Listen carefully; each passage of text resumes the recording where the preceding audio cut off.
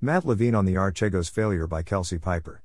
Welcome to the Nonlinear Library, where we use text-to-speech software to convert the best writing from the rationalist and EA communities into audio. This is Matt Levine on the Archegos failure, published by Kelsey on the Effective Altruism Forum. Matt Levine is a finance writer with a very entertaining free newsletter, also available on Bloomberg to subscribers. Today's newsletter struck me as a fairly remarkable failure analysis of a very expensive failure, in which Credit Suisse lost $5.5 billion when the hedge fund Archegos collapsed. That doesn't usually happen, and banks are, of course, very incentivized to avoid it. When it happened, Credit Suisse commissioned a very thorough investigation into what went wrong. Some background: Archegos was a hedge fund, founded in 2013, that defaulted spectacularly this spring. The Wall Street Journal estimates that they lost $8 billion in 10 days. Levine wrote at the time. The basic story of Archegos is that it extracted as much leverage as possible from a half-dozen Wall Street banks to buy a concentrated portfolio of tech and media stocks, apparently partially hedged with short index positions too, and those stocks went up a lot, before going down a lot. If you merely own some stocks, and they go way up and then way down, you'll end with approximately the money you started with and everything will be fine. But if you have taken out loans to buy stocks, then when they go up your wealth has increased. And if you then use your increased wealth to borrow lots more money and buy more stocks, then when they go down you will lose $8 billion in 10 days. None of this is unknown to bankers, so it's confusing that the bankers let Archegos do this. In the immediate aftermath, there was a lot of theorizing about how the banks might have had inaccurate or incomplete information about how heavily leveraged Archegos was. Levine. When the Archegos story came out this spring, there was a sense, from the outside, that the banks had missed something, that there was some structural component of Archegos' trades that caused the banks to underestimate the risks they were taking. For instance, there was a widespread theory that, because Archegos did most of its trades in the form of total return swaps, rather than owning stocks directly, it didn't have to disclose its positions publicly, and because it did those swaps with multiple banks, none of the banks knew how big and concentrated Archegos' total positions were, so they didn't know how bad it would be if Archegos defaulted. But, nope, absolutely not. Credit Suisse was entirely plugged into Archegos' strategy and how much trading it was doing with other banks, and focused clearly on this risk. So what went wrong? According to the report Credit Suisse commissioned from a law firm on the whole mess, what went wrong is that Credit Suisse determined that Archegos was overleveraged, and that they needed more collateral, and they called Archegos to that effect, and Archegos responded, "Hey, sorry, I've been swamped this week, can we talk later?" And that was that. No, really, that's pretty much it. The report. On February 23, 2021, the PSR analyst covering Archegos reached out to Archegos' accounting manager and asked to speak about dynamic margining.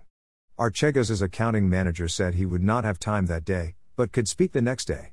The following day, he again put off the discussion, but agreed to review the proposed framework, which PSR sent over that day. Archegos did not respond to the proposal and, a week and a half later, on March 4, 2021, the PSR analyst followed up to ask whether Archegos had any thoughts on the proposal.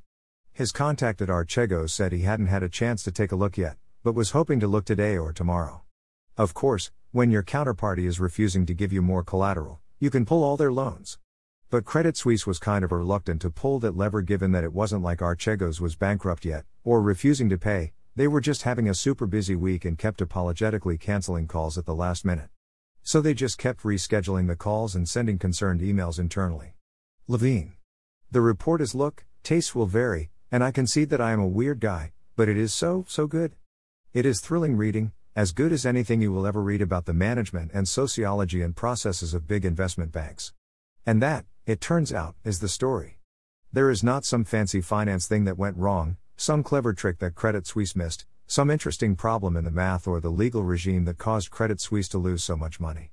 Nor is this a story of individual stupidity or greed or recklessness. People generally had the right facts and were trying to do the right thing and kept each other in the loop. It's just that they sort of kept each other in the loop as a substitute for actually doing anything. The processes were all moving along nicely, which gave everyone a false sense of security that they would produce the right result. Unfortunately, the processes were slow and Archegos blew up quickly. End.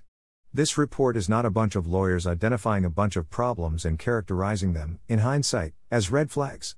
Everyone saw all the problems here, evaluated them reasonably, came up with sensible solutions and then didn't do them. A ghostly recurring character in the report is the CPOC, the Counterparty Oversight Committee, A fancy committee that Credit Suisse started after losing a bunch of money on swaps with another hedge fund, Malachite Capital Management. In 2023, CPIOC grew out of Project Copper, an initiative to improve CS's ability to identify early warning signs of a default event, and enhance CS's controls and escalation framework across functions during periods of stress, page 15. And at the very first meeting of CPIOC, in September 2020, it discussed Archegos, identified the key problems, agreed on good solutions, and then forgot about them forever. I am for a lot of reasons very interested in how big organizations do risk management. Banks in particular are interesting because they have pretty clear incentives, they make more money if they're better at risk management, and when they fail it's very conspicuous. People have relatively tight feedback loops on their decisions.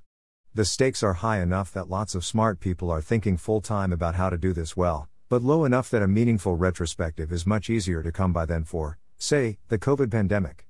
I could imagine the above failure story for how an unsafe project of much greater concern made it to release despite smart people all agreeing that they had a lot of reservations that needed to be resolved first, and despite lots of emails that accurately characterized the exact risk and the steps that should be taken about it.